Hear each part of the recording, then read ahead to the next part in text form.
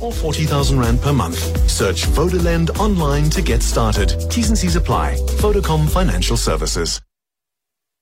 702. Education. Dr. Leanne Browning is my guest, head of School of Education at Stadio. We're talking about the training of teachers. Yeah, those that must train and teach the minds, the young minds of the people that must ultimately lead society, must operate society. And she joins us now. Dr. Browning, thank you so much for joining us this evening. What is the paradigm about, or at least what should it be about with regards to the way that we teach those who must teach? What sort of thinking should guide the way that we develop and train those that must teach the next generation? Good evening, Aubrey. Thank you for the opportunity to chat to you about teacher education in this country, and particularly what we do at Stadio in terms of educating our future teachers. I think the critical issue in teacher education and preparing our teachers for the world of work is really understanding the diversity of contexts within which teachers must be prepared to carry out their diverse roles that they play as a teacher. So it's not just about knowing how to teach the discipline. And by that I mean maths or geography or history. It's important to know how to manage the classroom, how to engage with the particular challenges in the schools in which they will eventually find themselves teaching a child who is part of a community. So if I understand you correctly, Dr. Browning, you're saying to me that as much as there needs to be a teaching of the teacher in terms of the subject matter. The teacher needs to know the subject matter. But really the teaching of the teacher is about how to manage that, the transference of the information about that subject matter in context. Absolutely. In preparing a teacher for the particular classroom where they are going to teach, they need to understand, they need to have a repertoire, a toolbox of skills and knowledge and attitudes that they're going to draw from in that particular context. So our teachers are well prepared we know that the changing, rapidly changing context of technology and artificial intelligence. So we prepare our students in order to integrate that into their practice. But when they go into a classroom, they have to now decide how they're going to draw on those resources, that approach, because doing so in a well-resourced a private school as opposed to a school where there's a challenge with electricity and 100 children in the classroom. So it is absolutely critical that we prepare our teachers as reflective, so they're able to consider carefully how to engage with the children and the context, and that they're able to apply the resources that they have to the context that they are teaching. As a percentage, how much of the teaching of teachers is about the subject matter? In other words, if a teacher is going to be a maths teacher, how much of the teaching of the teacher is about teaching them about maths? Yeah, the teacher training curricula is a highly regulated curricula. So we have a policy document that we fondly refer to as Mr. Tech, which is the minimum requirements for teacher education qualifications. And in that, it talks about a variety of knowledge types that the teacher needs. So they need disciplinary knowledge, they need pedagogical knowledge, they need knowledge of the foundations of education and so on. And drawing on that, the curriculum is designed to ensure that there is a balance between the various types of knowledge and skills that a teacher needs. So, in fact, recently we had a discussion around the concern around mathematics. And when one looks at the curriculum, we're probably spending about 20% of the curriculum on the discipline knowledge itself. But then when one is engaging with the methodology for the discipline, you also engaging with the content. So it is more than just that 20%. It's a lot more that is devoted to trying to get teachers prepared for a particular subject or phase that they are teaching. How does, what did you call it, Mr. Tech? Is it Mr. Tech? Yes, Mr. Tech, we call it. The creation of Mr. Tech, the sort of Bible, as it were, for teacher training. What is it supposed to ultimately deliver? In other words, what does the educated person look like? Right? Is it a person who knows such a percentage of the content, the mathematics itself? Is it a person who is able to have an intelligent conversation and apply some of the principles of what they've learned in which setting? What does an educated person look like, Dr. Browning? An effective teacher or educator is someone who has a wide repertoire of skills, because mathematics itself. Is it a person who is able to have an intelligent conversation and apply some of the principles of what they've learned in which setting? What does an educated person look like, Dr. Browning?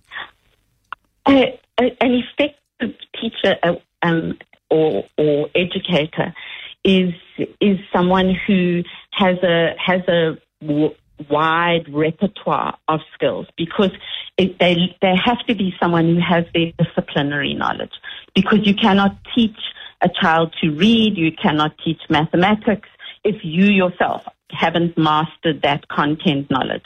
Then you need to understand the various methodologies about how you teach that particular subject, because how we teach literature or reading is very different from how we teach history, for example. Yeah. And then you need to understand the management of a classroom, a management of a school. So you need a repertoire of skills and knowledge in terms of that aspect. And of course, you have to have the attitudes and values that go with being an effective teacher. You need to be someone who's empathetic and understanding of the children in the classroom. You need to be someone who can work collaboratively, because teachers don't work on their own. You need to be part of a school and part of a community, and you need to understand the importance of that. And I think that with that combination of knowledge types and skills, we can, when someone leaves an institution such as Stadio, they are beginner teachers. We have to understand that. So the other aspect, is the critical aspect, is they must also be lifelong learners, because what we equip someone when they enter the world of work is with the basics to begin to learn and grow. And they need to continue to research, to grow, and to study in order to continue to be an effective teacher in this rapidly changing world that we live in. Yeah. I imagine that is a bone of contention, the idea that, listen, you've gone through our course material here at Stadio. We've given you the basics. You are not yet, I suppose, a teacher or an experienced teacher. You know the basics. You are aware of the administrative requirements of imparting the knowledge that you have in the context of a classroom, in a context of a school, in a context of a rapidly changing society, in many, many different ways. but you're not yet qualified, Dr. Browning? Is that what you're saying? I think what I'm saying is that you have the foundations to go into the classroom, because remember, a critical part of all our curricula at Stadio, we have 45,000 students, 90 qualifications that we offer via contact learning and distance learning.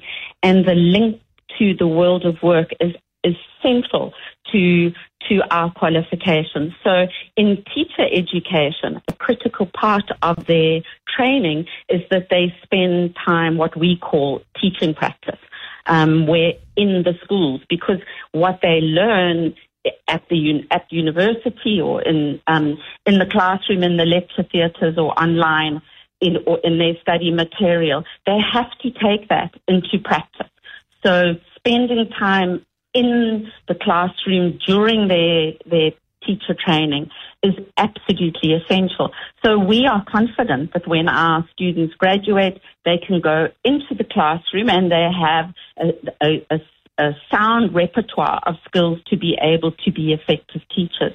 But that's not where it stops. And I think that's where continuing professional development is critical, and where the teachers continue to, through SACE, their professional body, they continue to acquire professional development points as they continue on their journey from beginner teachers to experienced teachers, where they will one day mentor our students when we send them into the classroom, because mentors in the school are an essential part of effective teacher education. So I'm sure you can understand the challenges there. Yeah.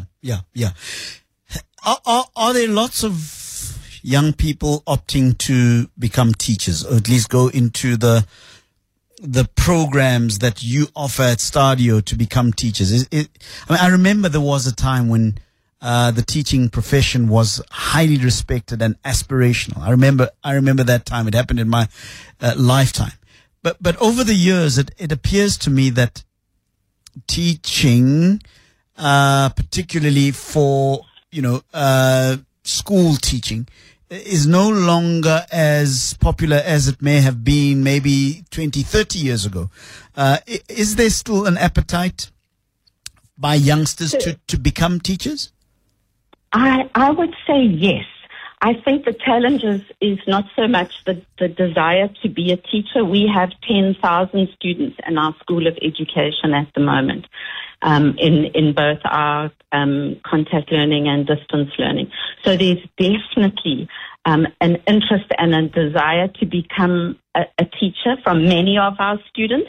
Some of them are not sure, particularly those who maybe take on the postgraduate certificate in education. They may be not sure that they want to be a teacher, but part of our job is to convince them that this is the most important job in the world. And I would concur with you that teaching is no longer seen as with the same value that it did many years ago.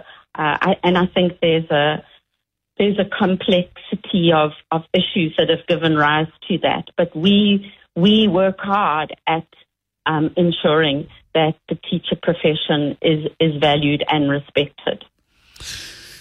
Why do you think the propensity to want to go and teach, to go into a classroom or a lecture hall, to literally teach, has lost its savor? I think there's a range of reasons. I would say that it's a challenging environment in which to work now. If we look at many of the challenges that we have in our schools, whether it's children's behavior, lack of resources, and so on, it's definitely a challenging place to teach. I think there's also a desire to pursue jobs that are seen to give us more money and more status. the students want to be lawyers and doctors and such like, where they think that the status and the money. But long term, it's about personal satisfaction, and certainly for me, it's about understanding the importance of making a difference in this world. And that's one profession where I know you make a huge difference. Those children that are in the classroom, you might be just that one person who inspires them, who gives them words of comfort when they're struggling. And I think that is, for me, why I consider it the most important job in the world. No doubt at all. It boggles my mind, Dr. Browning, that this very important career, this important profession doesn't, I suppose, receive the kind of publicity, the kind of respect, the kind of support that it ought to have, given the role it plays in the development of human beings, but also in the assisting of the economy to thrive at some point or the other. And so the question then becomes, of the 10,000 students at Stadio who are in the education department, how many, on the basis of your own monitoring of trends, will actually leave and become teachers in a classroom?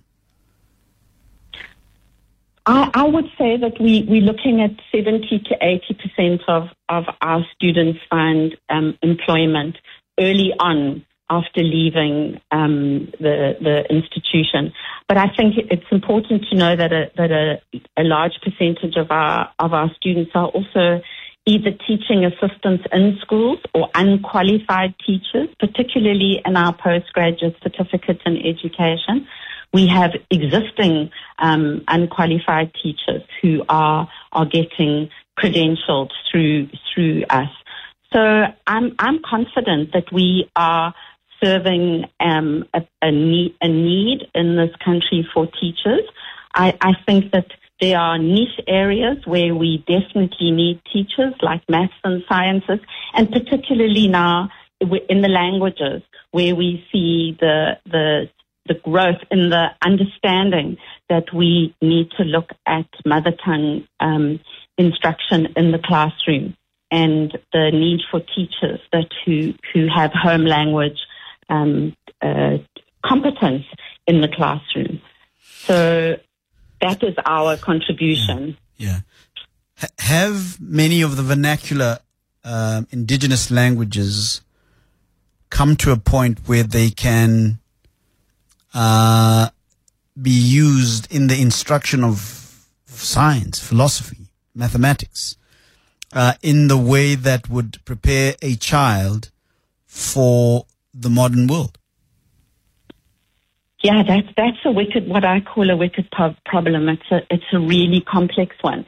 But in my view, whether we have the answer to that or not, it's something that we have to better understand, because of the need for us to address that crisis that we have, particularly at the foundation phase, where children need to learn in their home language and lay the foundations. If they move into the high school and the language of teaching and learning shifts to the dominant language in the economy, then we've at least laid the critical foundations in terms of the teaching and learning that needs to take place. What is the theoretical basis of that? I mean, I suppose from the position of one who speaks other languages other than English, other than the love of language, the love of being able to communicate with people in their language, and the fact that I understand that meaning is deepened when I speak your language and I'm trying to sort of communicate an idea to you, that meaning is made that much deeper if I speak it in your language. But you've just pointed out that there are certain languages that are economically more dominant in any economy, like English in this country. or maybe Afrikaans in other contexts.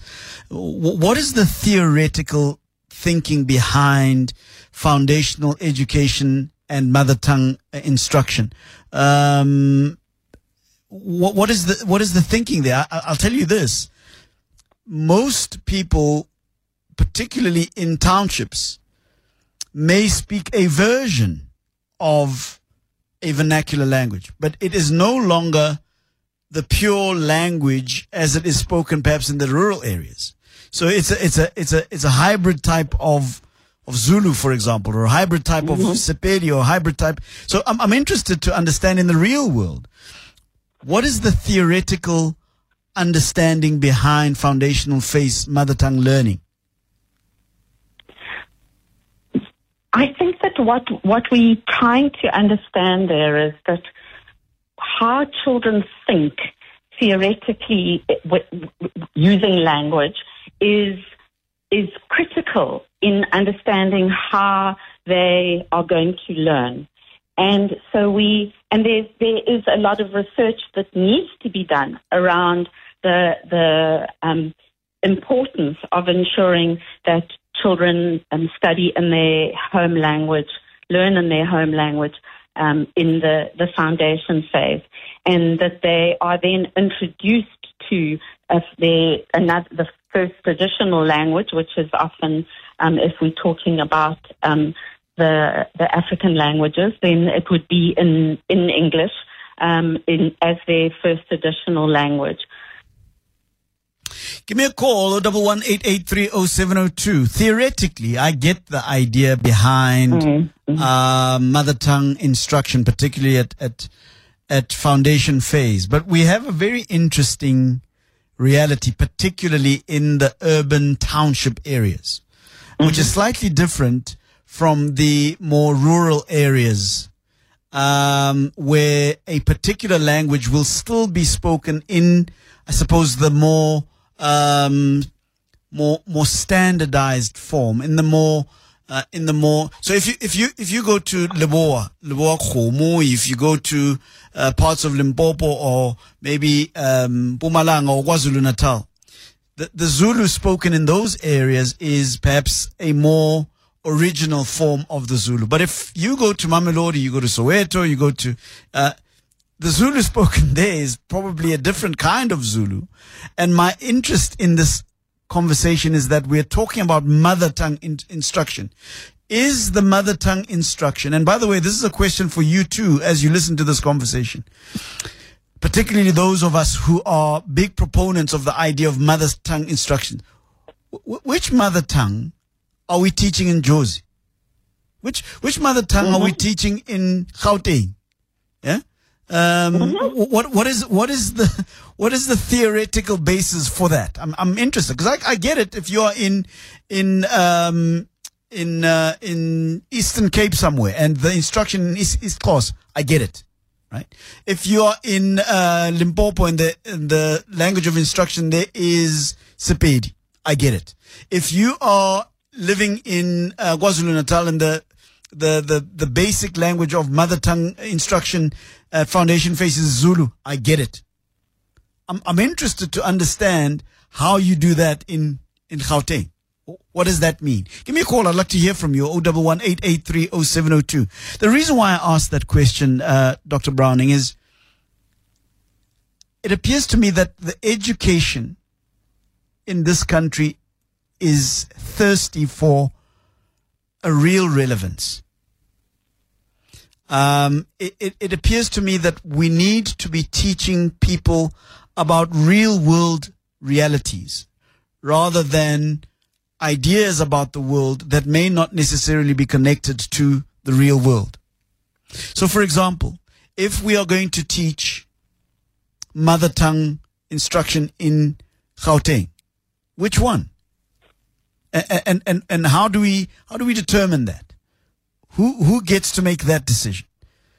If we're going to teach robotics, why?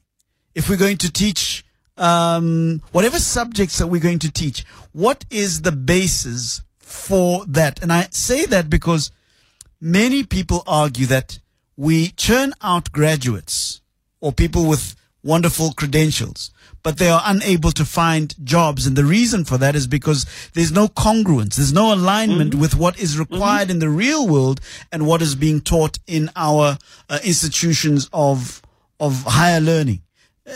Talk to that for me. I would agree with you 100%, and I think that's why the connection in our curricula with the world of work and engagement when we are preparing our curricula with industry partners. So at Stadio, we have invested a lot of time in making sure that we have partnerships and not only in education. Our partnerships are with the schools where our students are being prepared to teach, but in all our other qualifications. So we have program stakeholder committees where we consult members of industry about what it is that our students need in order to ensure that they are prepared for the world of work.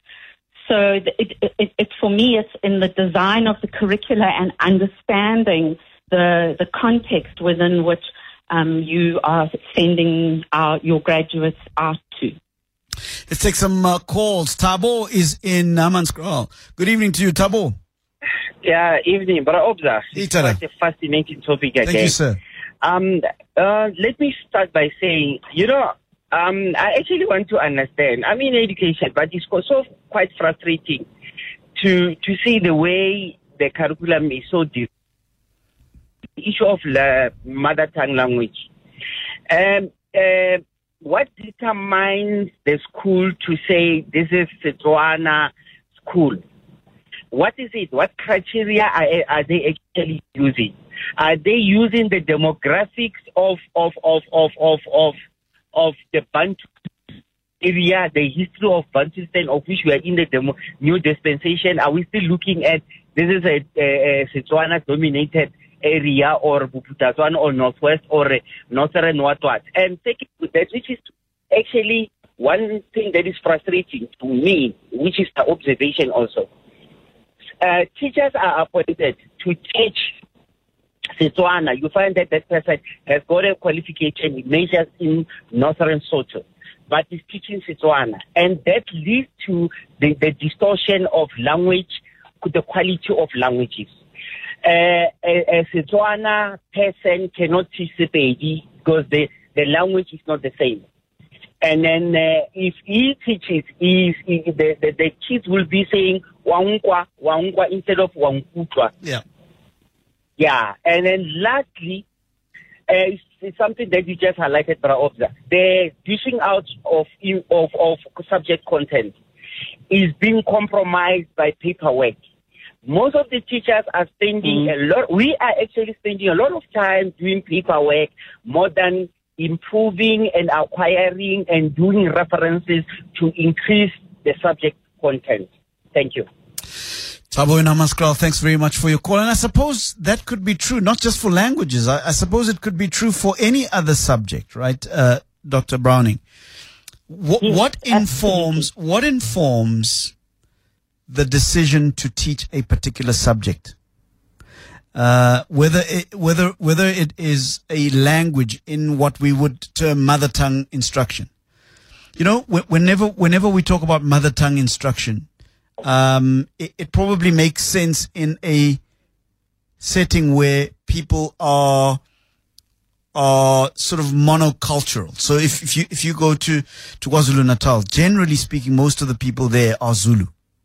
If you go to Limpopo, generally speaking, the people there will speak Sepedi or Chivenda, but it's easy to locate. But in the more cosmopolitan areas, where mom is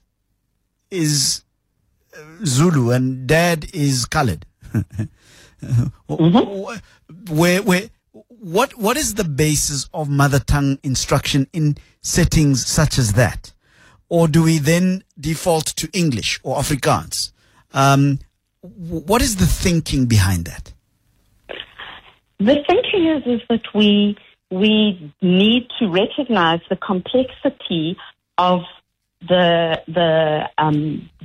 need to lay the critical foundations in our young children as they learn. So we have to balance that against. And South Africa is a diverse and complex place. And in implementing these policies, we have to, as you are absolutely rightly pointing out, that it becomes, whilst at a theoretical level, we understand what is needed. But the complexity of the implementation is our challenge. So it becomes that it's not easy at a policy and implementation level to be able to come up with a one-size-fits-all approaches to it. So I would, in particular context, you would have to look at who your feeder children are, where they are coming from, and in a well-resourced society, you would be able to then ensure that you have the different classes to accommodate children learning in their mother tongue. But we know that is an even bigger challenge in this country when there are so many competing needs in terms of ensuring a successful society. Yeah. And from Stadio's point of view, is that part of the teaching sort of trajectory that says we know that we're getting students from this particular area, the economic need in that particular area happens to be this, and therefore we're going to teach this? Or is it just a matter of people coming and saying, this is what I want to learn, and I will then go to wherever the opportunities for work are? Yes, in terms of our languages, we currently have a number of languages that our student teachers study. It's Sepedi, Setswana, isiXhosa, Xitsonga, English and Afrikaans that we offer as languages. And our students study home language or first additional language, and then they all have to do a language conversational. And the reality is in preparing our teachers to teach those languages, we do struggle sometimes to find the schools where they can be placed to teach those subjects. But ultimately, they go away equipped to teach more than one subject. So depending on the school that they go into, they will then teach. There's a previous caller's comment about someone teaching a language when they actually haven't studied the teaching of the language is absolutely pertinent, because we approached the development of language teaching initially thinking that there was just a centralized theory and an approach to teaching a language. And then we realized that each culture and methodology that underpins each language is critical. So we now have the variety of subjects that are taught completely separately by the lecturers in the particular language, and then the literacy and methodology modules that align to that are also taught by those language specialists. So we're doing our bit to prepare our students for this really complex challenge that we face in South Africa. Mashita says, Aubrey, it's Northern Sotho. Sepedi is a small dialect spoken mostly in Sekhukhune area. For example, you can't be saying Balobedu speaks Sepedi, they speak Selubedu. Even Google Translate, you'll never find a language called Sepedi, and that's from Mashita. I didn't know that, Mashita. I didn't. Yeah, I've always known that there is a language and a culture called Bopedi, Sepedi, but maybe there's something there we need to learn. Somebody please give us a call, educate us. We'd love to learn a little bit more about that. I've understood that there is a language called Sepedi. Certainly there is a subject that they study in school. Yes. And, that our students are prepared to teach. But I'd love our head of sure. So Mashita, please. African languages to have a conversation, this conversation about mother tongue teaching. Interesting. So please, Mashita, I'm intrigued by what you've got to say. But the same question would be true for other subjects, Dr. Browning. One of the big issues is, and I did touch on it, the idea that there are certain imperatives needed or certain subject expertise, skills needed by our economy. And we find very often that people come out of colleges, come out of universities, come out of TVET colleges and so forth with a particular credential and are unable to use that particular credential in the commercial world, in the real sort of world. Is there enough conversation going on between commerce and academia, so that we can have, I don't know, a more aligned way of producing skills in this country from our institutions of learning?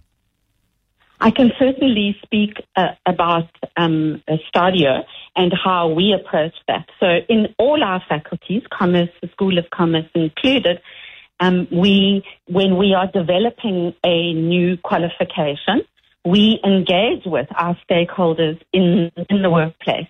We have advisory boards where we bring people from industry into the conversation, who interrogate and give us advice around the proposed curriculum.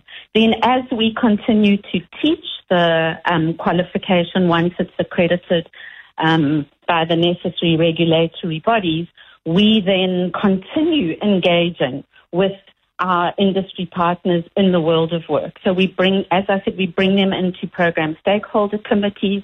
In our School of Fashion, for example, they actually work with people in the industry to help design assessment tasks that are valuable to particular industry partners. And so it's core to the approach and values, the mission and vision of Stadio to prepare our students for the world of work, because we recognize exactly what you're saying, is that there are many graduates who leave university and who are unable to find a job. And is it working? Is that arrangement working? I believe it is. I believe it is. And I think there's evidence that says it is. But of course it's an ongoing challenge, because if as I say, with wicked problems. So we can produce these graduates who have the skills. But if the economy is such that there isn't places for them to get a job, then despite everything that we do, it's not going. We can't guarantee that they're going to find a job. I think recently I read about, doctors. The country's saying we need doctors. There's a shortage of doctors, but then you hear that there are doctors who can't find a placement because there isn't the resources to employ them.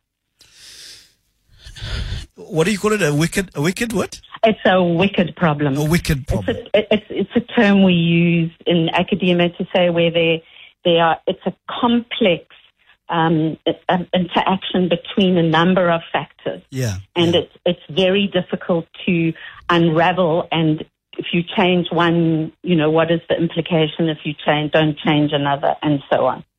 Mashid has just calling us from Swartdrugens to give us a little more education around this Sepedi North Sotho conversation. Go ahead, Mashid. Good evening to you. Hi, good evening, Aubrey. Yeah. Look, there seems to be a bit of confusion, which actually frustrates most of us who come from Limpopo. For example, not everybody who comes from Limpopo speaks Sepedi. So Sepedi is a very small dialect that you get within the umbrella of Northern Sotho. So Northern Sotho would include different languages, or different dialects rather, dialects such as Sepedi. Sepedi is one of them. It has become very popular. In fact, if you go to Apartheid Museum and you see how people were classified, you will see that they would say Northern Sotho, Pedi, underneath. And if, let's say, for example, you come from Matala, you'd be Mukoni. So that's how it works. So if you go to Zaneni, you'd find Balobedu people. If you are around the Seshego area, the language that is most spoken by Julius. If you pay attention to detail, Julius does not speak like people from... Which Julius? The politician? Julius Malema. Okay. The politician. Yeah. I'm just using that as a benchmark because everybody knows him. So the kind of language he speaks It's more of what we have done at school when we're learning Northern Sotho. So when you go further up... what is Northern Sotho in the vernacular? In vernacular? Yes. We just called ourselves Basotho, Basotho Baleboa.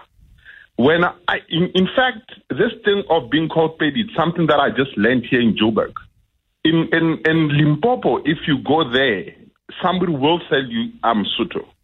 That's how it has always been. But for the past 20 years or something, it looks like we've lost that thing of people from Limpopo being called Northern Sotho people.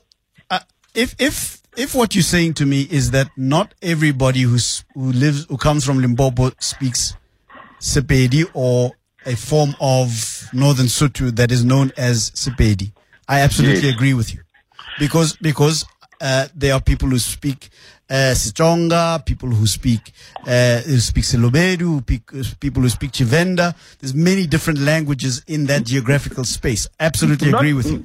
Not even. So you've got Tsonga, which is independent from Northern Sotho. You've got Tsonga Venda, which are independent from Northern Sotho. And then within the Northern Sotho, you would have different dialects. Sure. For example, even if you go to Google Translate right now and you say Sepedi, they'll tell you there is no such language. But we can't rely on Google. No. I'm just giving you an example because it's what has always been. So this thing of just suddenly Sepedi swallowing everything that comes from Limpopo, it's very unfortunate. That's not what we said. We said that if you were to come from Limpopo and the language of instruction there was Sepedi, it would be understandable. That is different from saying that everybody in Limpopo speaks Sepedi. Of course. But the point I'm trying to understand from you is this. Yes. Are you saying to me that there is no such language as Sepedi? There is such language as Sepedi. It exists mostly in Sekhukhune area. So you can't find Sepedi in Matala area or in Tzaneen. You find the languages, the dialects that are spoken there. Mashite, thank you so much for the education. Much appreciated. Dr. Browning, as we close, the power of education and educators comes from their ability to produce people that are going to take us forward in terms of intellectual pursuits, commercial pursuits, philosophical pursuits, whatever the pursuits may be. Do you think that we are doing that? We are ready for the challenges of the new world, as it were, with the kind of people that we are producing coming from the teaching space? That's a tough question to answer and doesn't have a definitive answer to it. I believe that there is the intention, there's the commitment in the teacher education profession to constantly engage with and challenge and with that challenge about how do we produce teachers. I certainly believe that our curricula our approach to teacher education at Stadia means that we are doing a significant amount to ensure that our teachers are well prepared. And I think that, they need to also have the values, the ethics, the attitudes, because they are producing the future citizens of this country. And they themselves have to role model the kind of behavior that they expect from their learners. So it's of course, in any profession, you have your standards that you want to set and maintain.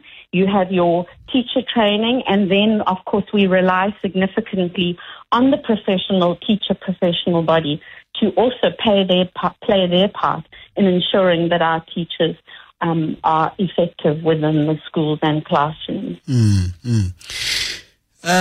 The big challenge, of course, is the economic realities that make people stay as teachers or move on to other careers. And, the challenge being, of course, is there enough money? Is there enough prestige? And and status associated with the teaching profession. Do you think we are about at some point to turn the corner to make more people want to be teachers? We're working hard at that, and I think at Stadio, the fact that we're attracting so many students who want to study to become teachers, and I certainly know in both public and private sector, there's a significant demand for these qualifications. So but there's work to be done, and there's work that we need to continue doing in terms of ensuring that as a profession, it is recognized for the important place that it has in society. Dr. Leanne Browning, how do people get in touch with you? I work at Stadio School of Education, and they can email me. Is that what you're asking me, Aubrey? Yes, absolutely. So if somebody wants to get in touch with you, wants to send you... They can email me at Leanne B, so it's LEANNEB, @stadio.ac.za.